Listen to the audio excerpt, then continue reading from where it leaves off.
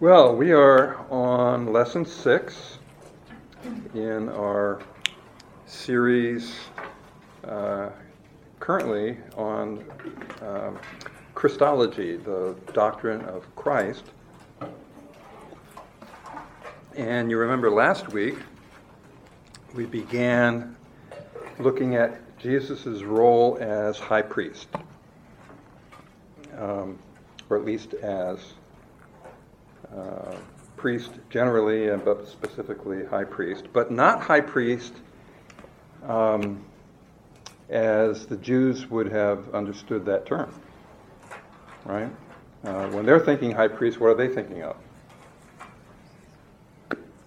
One of the Levites who is performing all the duties that were in the law that the high priest would do. But let's remind ourselves, what is the role of a priest more generally? Intercession. Interceding, not just in prayer, but even in his actions, right? Interceding on behalf of the people, between the people and God. So kind of an intermediary, right?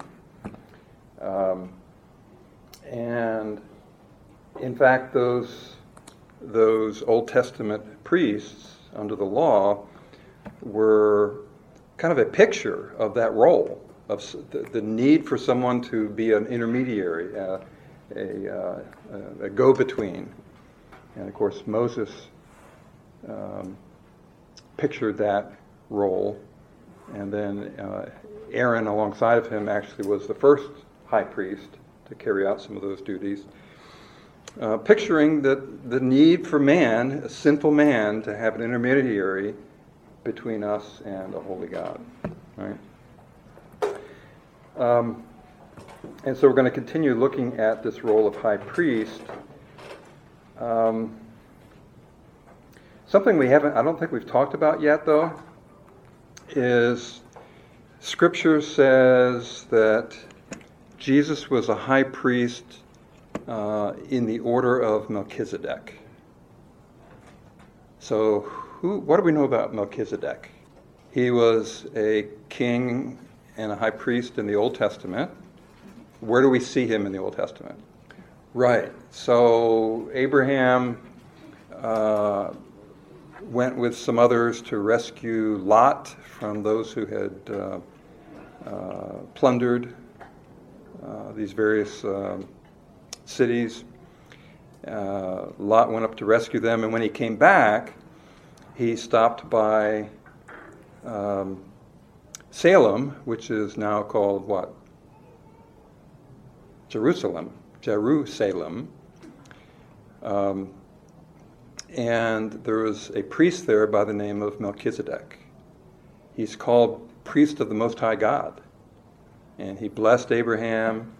Abraham gave him 1/10 of the spoils as a honor to God for protecting him and so on.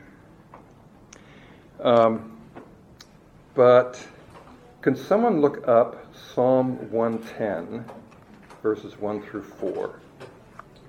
The Lord says to my Lord, sit at my right hand until I make your enemies your footstool.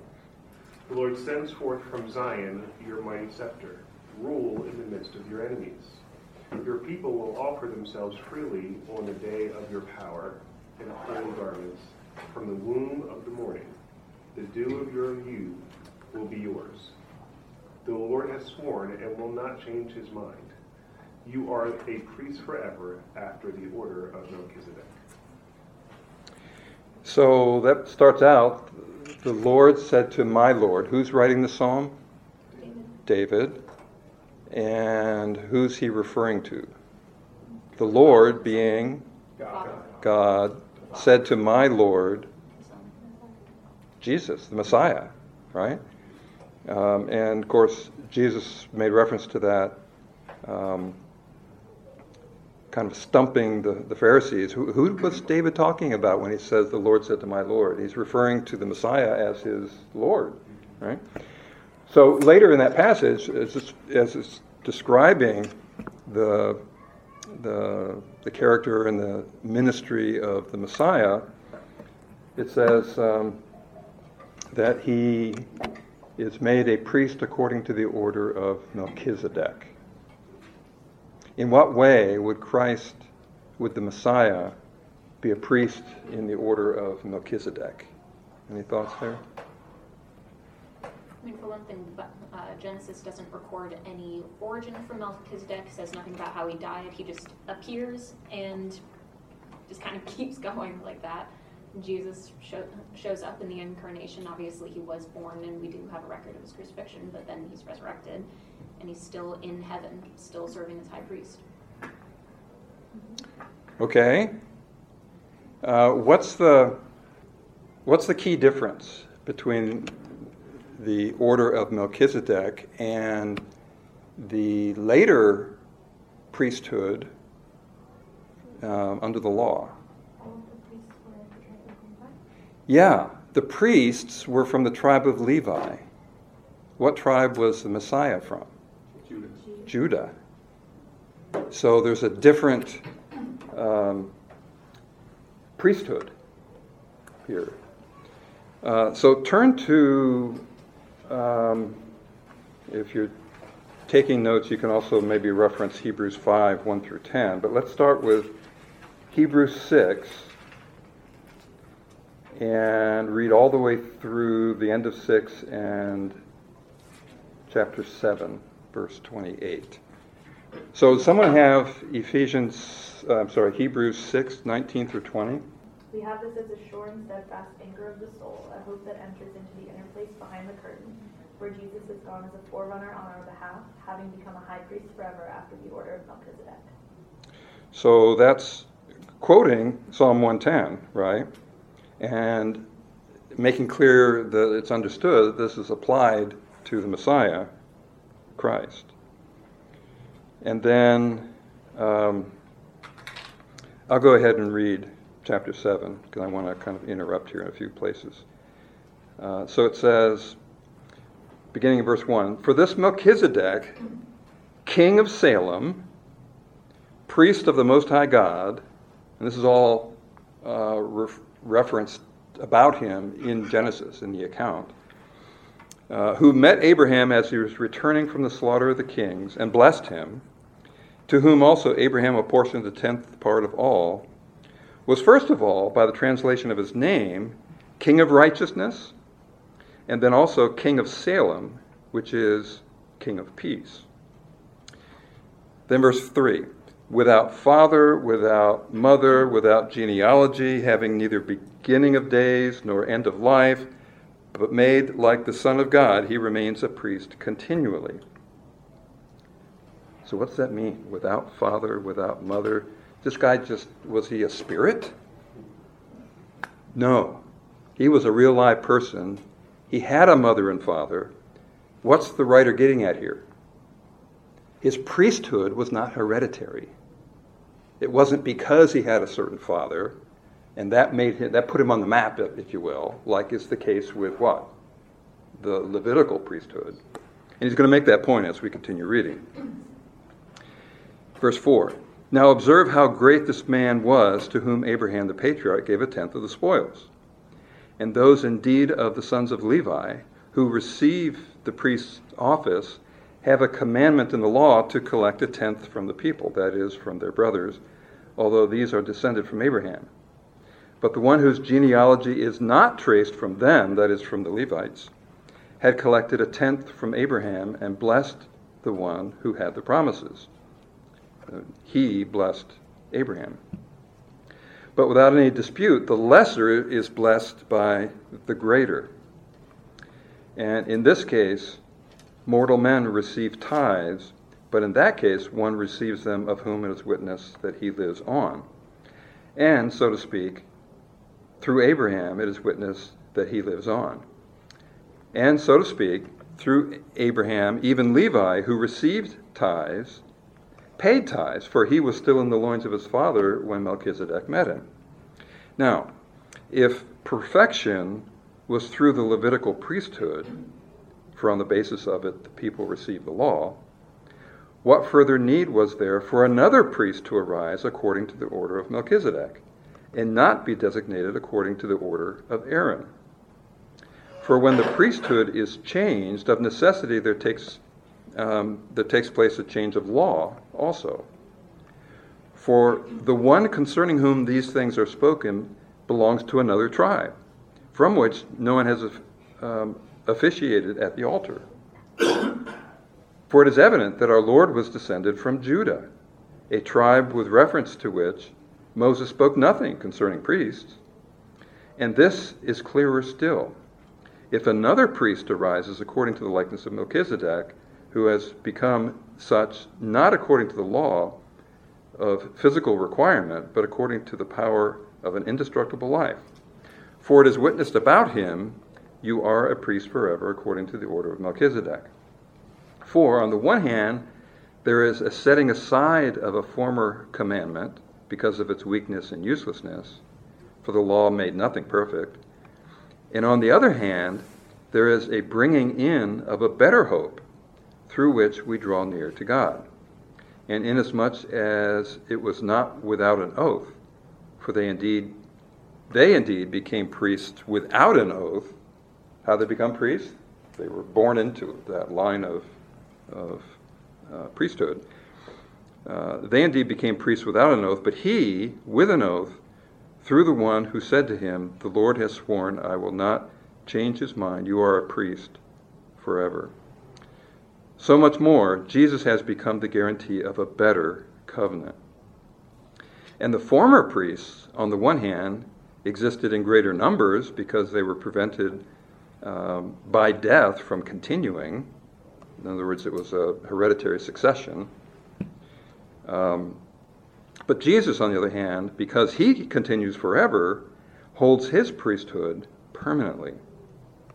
Therefore, he is able to save forever those who draw near to God through him, since he always lives to make intercession for them. For it was fitting for us, to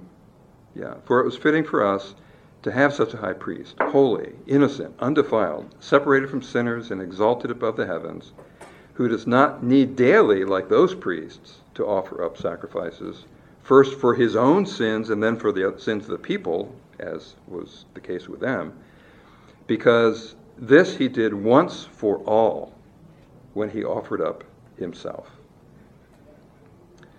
May as well read 28 as well. For the law appoints men as high priests who are weak, but the word of the oath which came after the law appoints a son who has been made perfect forever. So the Messiah, Jesus, had a priesthood directly from God, the Father. It wasn't hereditary. And in that sense, he was like Melchizedek, who is what you could call a type, an example in advance of the priesthood of Christ.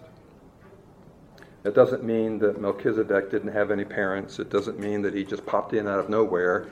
It means that he didn't get his priesthood by anyone other than by God directly. And in that sense, he pre-pictured the ministry of Christ. Okay, I hope that helps.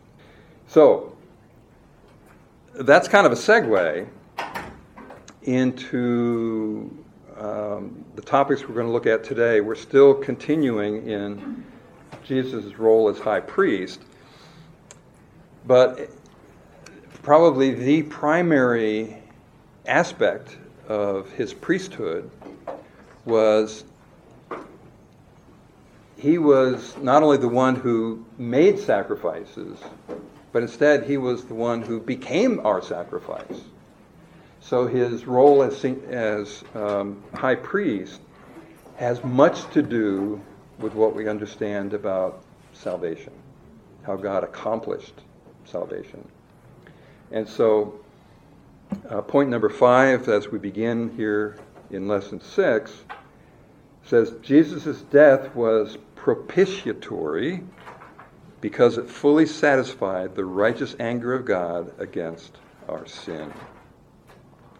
So what does propitiation mean? To propitiate, we don't use that word all that often apart from theology, right? To propitiate means Theologically, in terms of how it's applied to Christ, and I don't know if there's any other use of the term, but it means to satisfy the wrath of God. To satisfy. So God has wrath against what? Our sin. And Jesus' death as our intermediary completely satisfied that wrath. And on the cross he said, it is finished. And because he completely satisfied that wrath, as we read in Romans 8:1, there is therefore now no condemnation for those who are in Christ. Right? It's because that wrath of God against our sin, which is a righteous wrath, a correct, it was right for him to have wrath against sin. But Christ satisfied that on the cross. He propitiated that. He became our propitiation. So let's look at some of these verses here. Let's look at the second passage there. It's from Hebrews 9, the chapter just prior to what we were reading. Could someone read that one, verses 11 through 15? But when Christ appeared as a high priest of the good things to come, he entered through the greater and more perfect tabernacle, not made with hands, that is to say, not of this creation, and not through the blood of goats and calves, but through his own blood. He entered the holy place once for all, having obtained eternal redemption. For if the blood of goats and bulls and the ashes of a heifer, sprinkling those who have been defiled, sanctify for the cleansing of the flesh, how much more will the blood of Christ, who through the eternal Spirit offered himself without blemish to God, cleanse your conscience from dead works to serve the living God? And for this reason, he is the mediator of a new covenant, in order that since a death has taken place for the redemption of the transgressions that were committed under the first covenant, those who have been called may receive the promise of the eternal inheritance. Right. So, makes reference to him as high priest. His sacrifice was once for all, in contrast with the repeated sacrifices, right, of the Old Testament sacrificial system. And it says, for this reason he is a mediator of a new covenant. Mediator, again, standing between us and God, being a intermediary. And then 1 John 2, and he himself is the propitiation for our sins. There's nothing else that can propitiate for our sins, and no one else, and we're going to talk about that in a little bit, but he is the propitiation for our sins. And then could someone read the memory verse there, 1 John 4:10? And this is love, not that we loved God, but that he loved us and sent his Son to be the propitiation for our sins. Right, so God set that in motion by sending Christ to live a perfect life, qualifying himself to be the propitiation, and then offering himself up as the propitiatory sacrifice for our sins. Does that make sense? Let's go to number 6. Jesus is the all-sufficient Savior of man. Indeed, he is the Savior of the world. There is no other Savior given among men under heaven through whom man may receive salvation. So Jesus is not just one way, but he is the only way. And we see this, of course, a lot. That first passage, Matthew 1:21, this is what Gabriel said to Joseph as he was explaining the coming birth of the Messiah. She will bear a son, and you shall call his name Jesus, for it is he who will save his people from their sins. What's significant about the name Jesus? Joshua. Sorry? It's Joshua. Okay, so what's the significance of the name Joshua? Yeah, it carries the meaning of Savior. Yeah. Okay, So let's go down to the next to last one there on this page, John 14:6. Jesus said to him, I am the way and the truth and the life. No one comes to the Father but through me. So if this were your first time reading these words, wouldn't that sound pretty arrogant? I am the way, the truth, and the life. No one comes to the Father but through me. It's very restrictive. If we didn't know anything else about Christ or about Scripture, we would think, what's he saying? I mean, that sounds pretty arrogant, right? It sounds arrogant if it weren't true. But since it's true, it's essential that we understand it, right? Why is it true? In what way is it true that there's no other way to the Father? Why couldn't there be another way?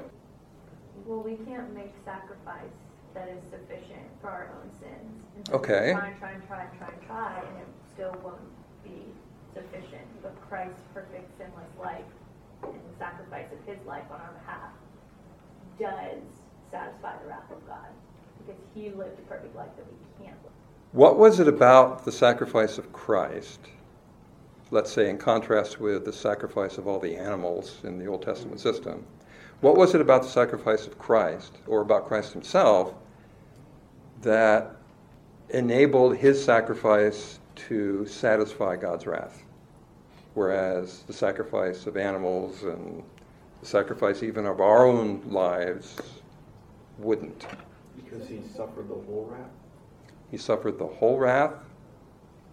That's true. Yeah, so you remember in the Old Testament sacrificial system, one of the requirements was that the lamb or whatever had to be spotless, without spot or blemish. Why? Picture of purity. Picture of sinlessness, purity, right? In order, the whole thing is a picture of what was needed to come, right? And part of that picture was the need for a sacrifice that was sinless. Now, are animals sinless? Do they sin? They're affected by a fallen world. They're affected indirectly by sin, sure. But they're not really capable, they're not moral creatures, right? They're not capable of sin. So are they able to satisfy God's wrath against our sin? What was needed for the sacrifice that would satisfy God's wrath? A sacrifice of infinite value to match God's basically infinite wrath, because it is a fundamental aspect of him. Well, justice. But. Okay. Human capable of sin who did not sin? Yes. It had to, without the shedding of blood, there's no remission of sins. What kind of blood? It had to be a human, a sinless human. How many people have qualified for that? Just one. Right? So I think I mentioned earlier that he qualified to be that ultimate sacrifice by living a perfect life.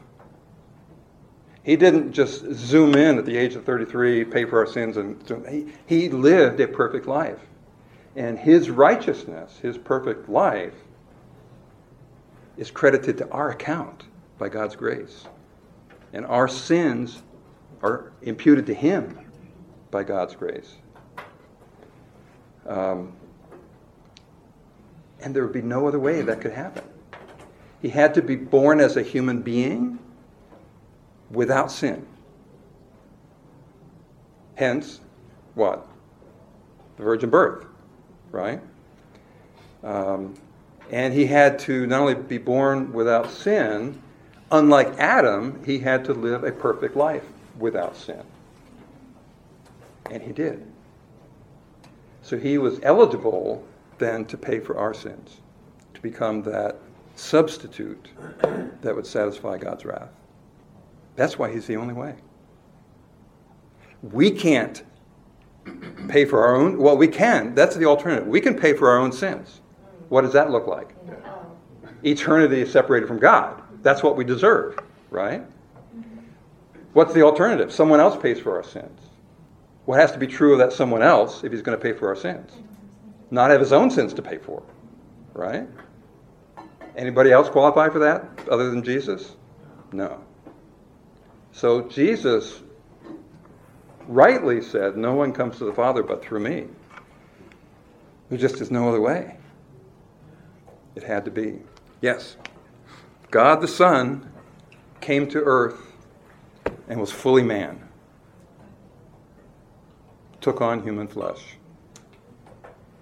So it was real human blood that was shed for our sins to satisfy God's wrath against our sins. Let's go to the top of page 47.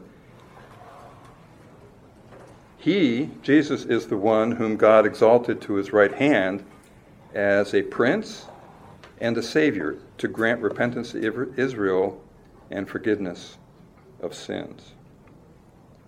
Skip down to 1 Timothy 1:15, the fourth from the bottom of that section.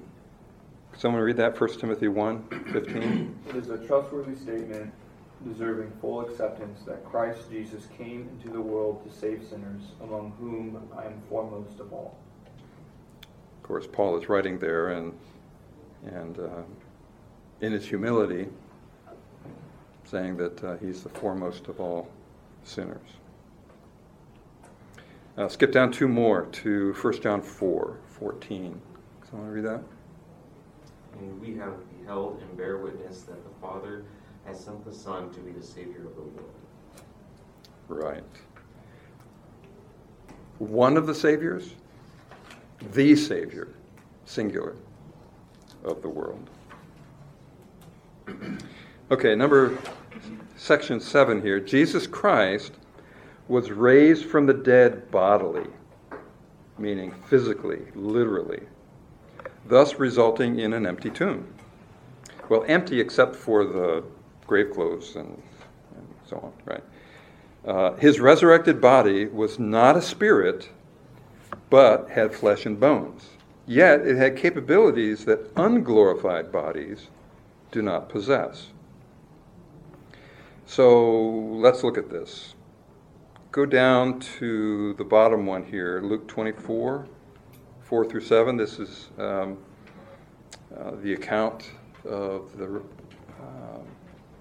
the aftermath, I guess, of the resurrection. Someone read that? Bob? And it happened that while they were perplexed about this, behold, two men suddenly stood near them in dazzling apparel. And as the women were terrified and bowed their faces to the ground, the men said to them, "Why do you seek the living one among the dead? He is not here, but he is risen. Remember how he spoke to you while he was still in Galilee, saying that the Son of Man must be delivered into the hands of sinful men and be crucified, and the third day rise again." Yes. As is often the case in those accounts in Scripture, two angels were referred to as two men because they had the appearance of men, but they were dazzling apparel. It was not normal appearance for men. But let's go to then Luke 24, the second one on the next page. Luke 24, 36 through 43. Someone read that? And while they were telling these things, he himself stood in their midst, but they were startled and frightened and thought they were seeing a spirit. And he said to them, "Why are you troubled, and why do you doubt? Why do doubts arise in your hearts? See my hands and my feet, that it is I myself. Touch me and see, for a spirit does not have flesh and bones, as you see that I have." And when he had said this, he showed them his hands and his feet. And while they still could not believe it for joy, and were marveling, he said to them, "Have you anything here to eat?" And they gave him a piece of broiled fish, and he took it and ate it before them. In a similar way, skip down to John 20, 26 through 29. It's a different resurrection appearance. Could someone read that one? And after 8 days again, his disciples were inside, and Thomas with them. Jesus came, the doors having been shut, and stood in their midst, and said, "Peace be with you." Then he said to Thomas, "Reach here your finger and see my hands, and reach here your hand and put it into my side, and be not unbelieving, but believing." Thomas answered and said to him, "My Lord and my God." Jesus said to him, "Because you have seen me, have you believed? Blessed are they who do not see and yet believe." Right. So what's significant here about Jesus' interaction with his followers following his resurrection? He had a physical body. He had a physical body, and it would have been logical for them to assume that he was just a spirit. It was just maybe not an actual body that was raised, but his spirit somehow. And so he acknowledged that and said, this is really me. I'm not just a spirit. Here, touch me and see, for a spirit does not have flesh and bones as you see that I have, right? And then, of course, the first time he met with them as a group, Thomas wasn't there, and good old doubting Thomas said, unless I see the wounds in his side and can actually touch and see that he has risen physically, I won't believe. And of course, he got that opportunity a week later. He saw, and very quickly, now I believe, and he worshiped Christ.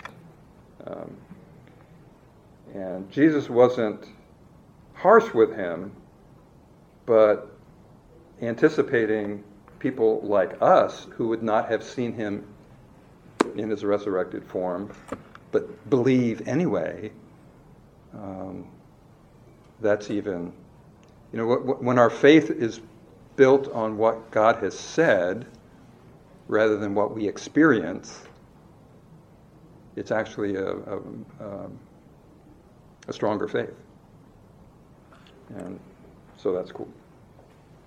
Okay, so why all this emphasis on the bodily resurrection of Christ? What's the significance of him being raised bodily? Doesn't it show that he did satisfy the wrath of God? Like God, I forget the word I'm trying to think of, but I don't think approved is the best word, but I'm going to use it anyway, approved of the sacrifice of Christ as what was needed. Mm-hmm. So the physical resurrection is the evidence that Jesus, all his claims that he made were true. Yeah, it'd be kind of awkward to worship Christ as the Lord of life if his bones were in the grave, right? And so God demonstrated not just that he paid for our sins, but that he defeated what? Death and sin. Death being the consequence of sin. And God it had to happen, but it had the benefit that it confirmed for us, and it confirmed for his disciples who were really doubting and afraid and not sure where to turn. Their mindset had been that he was here to usher in on earth the Davidic kingdom and get things back rolling again. And this was not in their thinking at all. And so they were confused. But the resurrection was like a lightning bolt. And not only the resurrection itself, and the proof of it by his appearances to them over a period of 40 days, they were finally on board. But during that 40 days, but particularly at the end of Luke, there is a reference on page 48. Luke 24:46 is part of a longer account where it says Jesus opened their minds. He went through the scriptures, which at that point in time included what? Just the Old Testament. He went through the scriptures with them to show how all these things had to be, and that he fulfilled them. And then he says, Luke 24:46. Thus it is written that the Christ should suffer and rise again from the dead the third day. And this is where he says to them, go therefore and preach the gospel of repentance in the name of Christ, and so on. Okay. Pastor? Yeah. I also feel like it's a foretaste of what we have to look forward to. We're going to be raised from death to life at the second coming. Yes. Good segue. Why the resurrection? What's the significance of the resurrection? It has implications. So let's, on page 49, go to the fourth one down there, Romans 8:11. And Diane, maybe you can read that since this is sort of your point. Okay. But if the spirit of him who raised Jesus from the dead dwells in you, he who raised Christ Jesus from the dead will also give life to your mortal bodies through the Spirit who indwells you. So let's build on that. Go down to 1 Corinthians 15, three more down, the large one there, where this hugely important chapter is where Paul writes, now if Christ is preached that he has been raised from the dead, how do some among you say that there is no resurrection from the dead? But if there is no resurrection from the dead, not even Christ has been raised. And if Christ has not been raised, then our preaching is in vain, your faith also is in vain. Moreover, we are even found to be false witnesses of God, because we witness against God that he raised Christ, whom he did not raise, if that were true. In fact, if in fact the dead are not raised. For if the dead are not raised, not even Christ has been raised. And if Christ has not been raised, your faith is worthless, and you are still in your sins. Because he's raised, we see that he has defeated sin and death.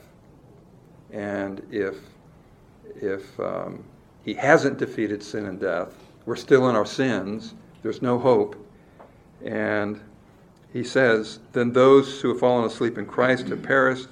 If we have hoped in Christ in this life only, we are of all men most to be pitied. Because if it's not true, we're believing a lie. Right? And there's no hope for us anyway. But now Christ has been raised from the dead, the first fruits of those who are asleep. When it says asleep here, what does it mean? Dead. Yeah. And then he picks up on this again in 1 Thessalonians 4, the very next one, verse 14.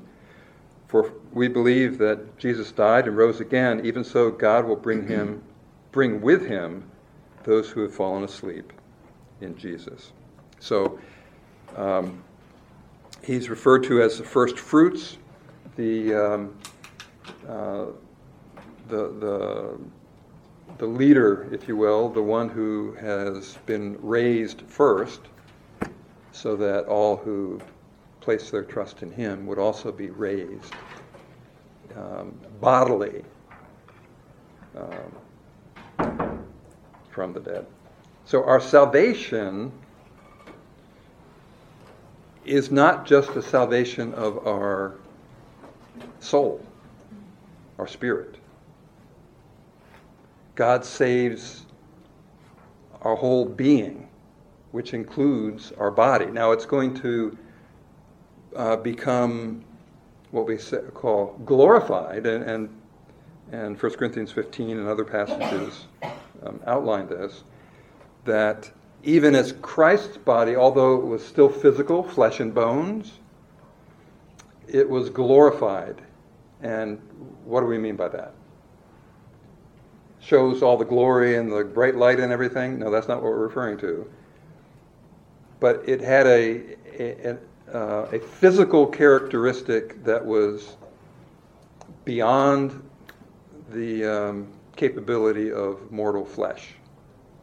So, for example, it says, we read that in John 20.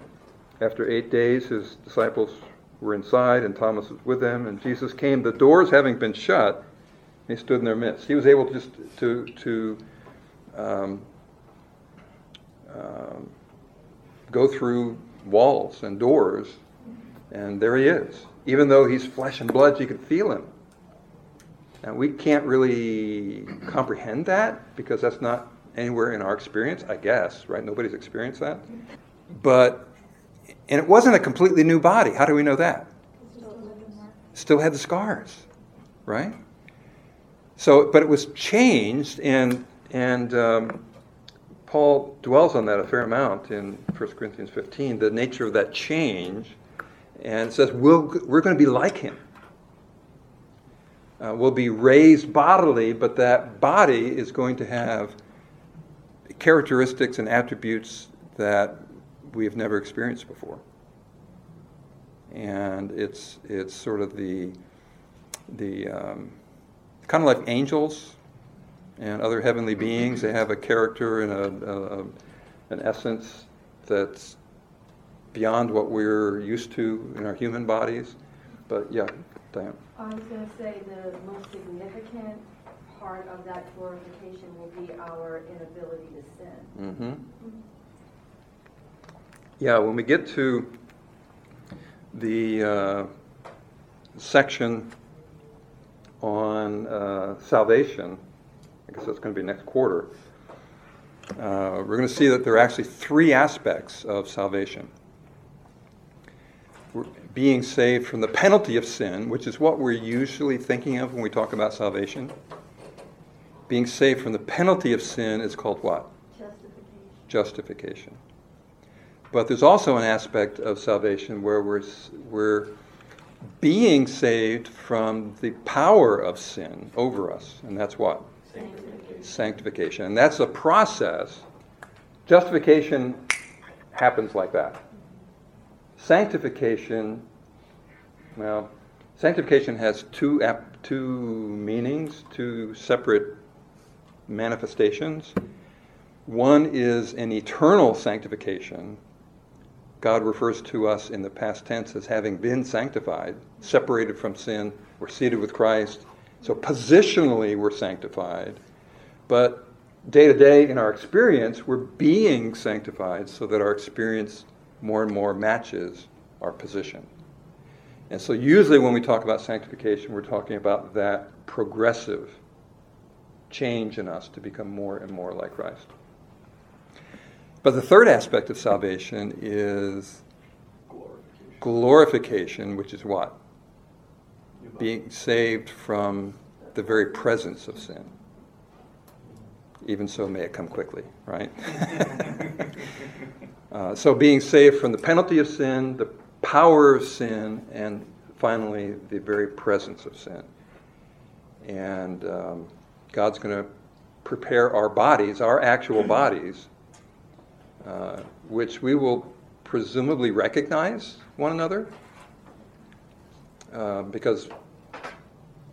but it might not be immediate, because the disciples, I don't know if they didn't recognize him immediately because of the context, thinking that, oh, he's already died, who could this be? But as he interacted with them, they were realizing, this is the Lord.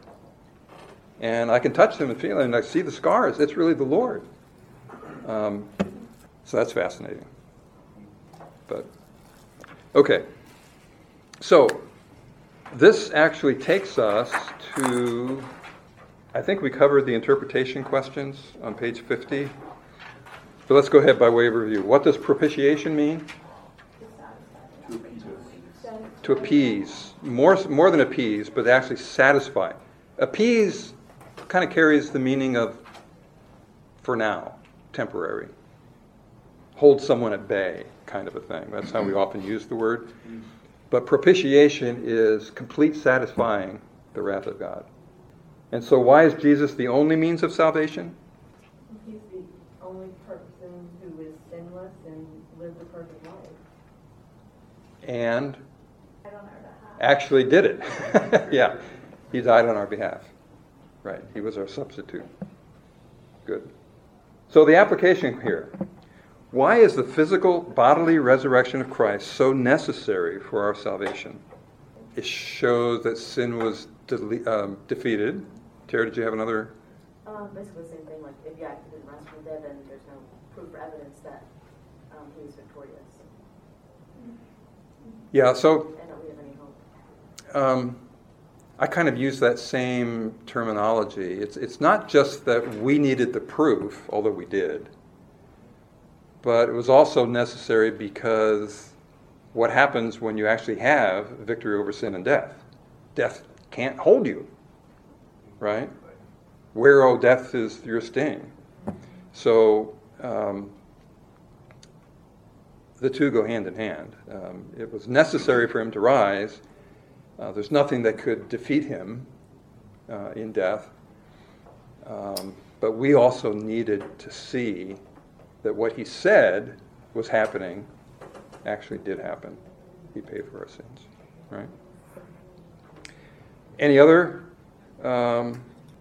reasons why his bodily resurrection was necessary for our salvation? He lives to make intercession for us. Okay. He's not just someone we think of in the past. He's alive. He died. He's alive. And that has implications, right? He's interceding for us. He's our advocate before the Father. And, yes? Would you say that it also proves and confirms what God's word says? Like all of the prophets that came before telling of Jesus' coming, if he didn't die, then it wouldn't really complete what was said about him. Yes, that's definitely true. In fact, Jesus was pointing that out to his disciples in his resurrection appearances. He explained how the scriptures were fulfilled, not just in his teaching and his sacrifice, but even his resurrection. Yeah. So it had to be because God had already revealed that it would be, right? So God being true to his word, it was necessary. But we also talked about one other implication or application of the resurrection of Christ. The Holy Spirit? That's true. That's not what I'm getting at. In terms of the bodily resurrection, Gives us hope for our own body. yeah, it pictures and also gives us hope and assurance that we too will rise from the dead, right? And not just our soul, but even our bodies will be transformed into, Scripture says, we will be like him. However that was, we'll be like him. So here's an application of that. I don't know if it's a growing trend, but it's clearly an option for people out there that when they die, they can make arrangements ahead of time, or their family can make arrangements that they be cremated. That's not inherently evil, but what is the testimony when our body is cremated? What are we saying, basically? Their bodies don't matter. That, the body doesn't matter, that's basically the end. What should we be saying in death? There is a resurrection even of the body. And so I believe, and a lot of people believe, that the tradition of burying a body gives testimony that one day it will rise again. Now, is God able to raise a body that's been burned to a crisp in a fire? Absolutely. Is he able to resurrect a body that's died at sea and has been consumed by fish? Absolutely. But when we have opportunity to give testimony maybe to an unbelieving world that this is not the end, the body too will rise, that's a good testimony. So, food for thought. These things have implications and applications. Any questions about this aspect of Jesus' role? I've probably heard the answer to this before, but I don't remember. Why do present-day Jews not find it necessary to continue sacrifices absent belief in Christ? I don't know why, or at what point did that happen? When did they stop having sacrifices? The Jews, you mean? Yes. Well, it kind of got hard when the temple got destroyed in 70 AD. Now, of course, they made sacrifices before the temple was built, but they were also dispersed, which made it hard. Theologically, they come up with reasons. I'm not all that well versed on how they rationalize it, but in their view, the law, conservative Orthodox Jews believe that the law is still operational, and my understanding is they've got the plans already drawn for a replacement temple. As soon as they have opportunity, they're going to build it. And I'm sure they will offer sacrifices. In fact, Scripture says they will. Because what do we see in Daniel 9 and other passages about the tribulation period, that there will be sacrifices at the temple in the first part of that tribulation period. So Orthodox Jews definitely are chomping at the bit to be able to do that. And I'm not sure exactly how they rationalize not doing it at the moment, but hope that helps. Yeah. If I'm not mistaken, there is a revival of Orthodox Judaism in Israel at the moment. And they are practicing sacrifices. They're just not doing it in a temple. But they do have like a defined sacred place. So they're doing it to the best of what their ability is. Yeah, and that would be consistent. I think a thing to consider too is like if you look at like 1 Samuel, when the ark was gone and the priesthood was destroyed, and even when the ark came back, the priesthood wasn't stood back up immediately. And there was still like sacrifices going on, a lot of idolatry too, but it was kind of like in the local community. Even in the period of the kings in the Old Testament, there was a long period there where even the Passover itself was not celebrated. And it was quite a thing when it was reintroduced. Was it Josiah, I think? I may be wrong on that. But, yeah, there have been lapses. So, yeah, it's interesting. Yeah. Based on what we've read today, just about Jesus being the mediator between us and God and his position, why is it that in Catholicism they require like intercession by a priest? If they read mostly the same Bible that we have with additions and things like that, they still have scripture written the same way that we do. So what is their interpretation of that? Like, why is it so different? It's not just Catholics. I mean, Church of England, Episcopals, kind of the same thing. They have priests, they call them vicars, but it's the same thing. Vicar is someone who is an intermediary, vicarious. Actually, when you asked beginning to ask the question, I was thinking if you're asking what's Mary's role, they call her a mediator. Mediatrix, I guess is the feminine verb. Right, because they pray to Mary. Yeah, They pray to others. as an intermediary. Right. That's another, well, it's related, but another issue. But your actual question about the ongoing need for priests, I think the simplest answer is human nature. That transitioning from the early church and the apostolic age as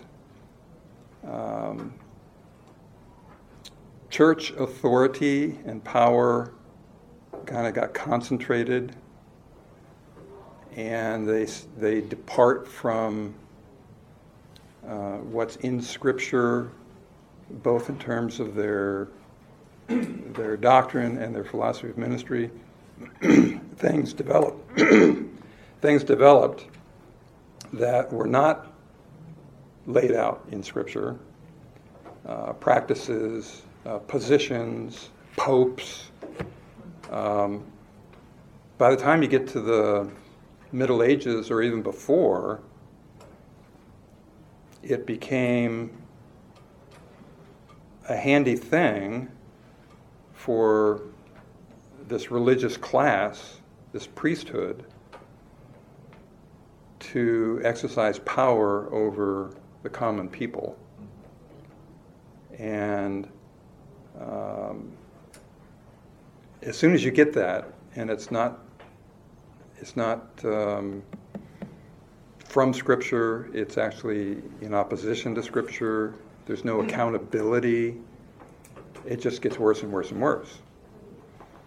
Again, that's human nature, to try to gather power to themselves and authority and so on. And so they create doctrine that's not in Scripture. They create doctrine that says you need us in order to be right with God. And so this whole idea of indulgences and so on. So it all begins when you depart from Scripture. And when you depart from Scripture and you include human nature, sinful man, you get all sorts of perversions. And that's how it all starts.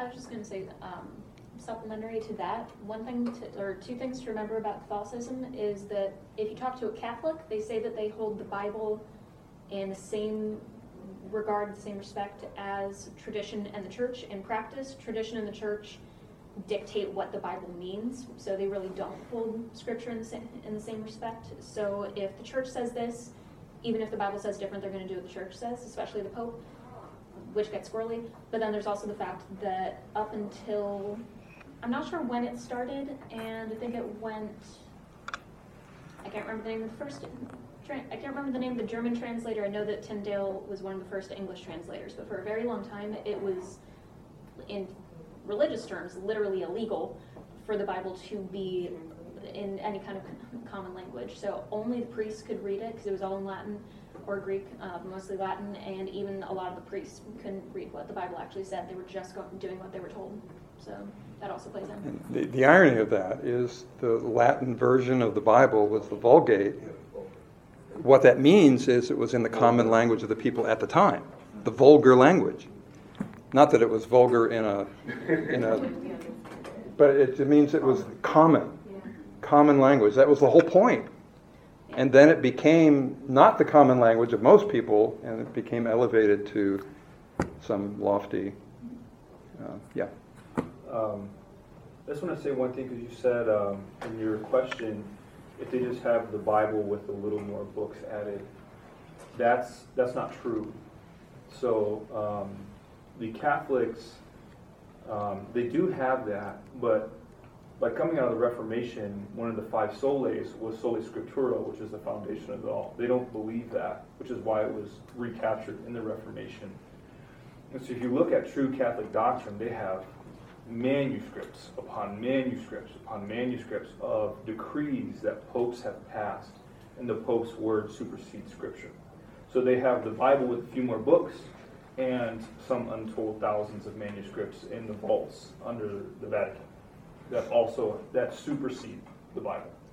So that's why, and if you know that too, and you talk to a common day Catholic today, like a non-Roman Catholic, they don't know their religion. They'll say, well, I just read the same book as you with a few more books. But they don't know that the true follow their hierarchy all the way up, and what they truly practice is whatever the Pope says. And so that claim that they make is false. They just don't know their religion. And of course it's evolved over time too, because all these succession of popes come up with new pronouncements and new doctrines and all sorts of things. And some things are a lot more new than you might think. I think the physical assumption of Mary, I think that was only introduced in like the 1950s, but talk to any Catholic and they're going to say the church has always believed that. Yeah, and you've heard of the Immaculate Conception. Who does that refer to? Mary. It makes sense. In order for her to be the mother of God, she had to be without sin. Which means her mother had to be which means her mother had to be Muslim. Yeah. Yeah, it doesn't make sense. When That's I was- because they've departed from Scripture. Yeah. When I was young, I had neighbors who were Catholic. And they always had to have fish on Fridays. That was tradition. And when I asked them why, I got kind of a vague answer of it's showing, our devotion to God and Christ, and it's a sacrifice not to eat meat on Fridays. But recently I read that it was actually a decree by a pope, and he was trying to help the fishing industry. So he decreed that everyone should eat fish on Fridays. And it had no spiritual meaning then, but it became a spiritual thing. I was always told back when I was growing up that the reason was that Christ died on the Friday, and it was out of respect for him. Yeah. And also that is the same reason that for a while rabbits were considered fish, so that they, like, if you couldn't have access to fish, you could still have something to eat on Fridays. So like, the church just said, oh yeah, rabbits count. The bottom line for me, of course, is what's key to not starting out in or perpetuating errors like that. What's key is maintaining sound doctrine based on Scripture and what? Obedient application of that doctrine. So it's not just, this is what we believe on paper, but we do something else. That doctrine has to drive our behavior, our thinking, our actions, our ministries. It's all grounded in Scripture. But it's so easy to interject human thinking, human logic, human priorities, to kind of put a spin on what Scripture says, and then of course, we've always done it that way, and it becomes a departure from sound doctrine and obedient application. So we need to be vigilant, all of us. We can't just point the finger at others and say, look at how they've messed up, because we're prone to the very same thing. Well, with that, let's close in prayer.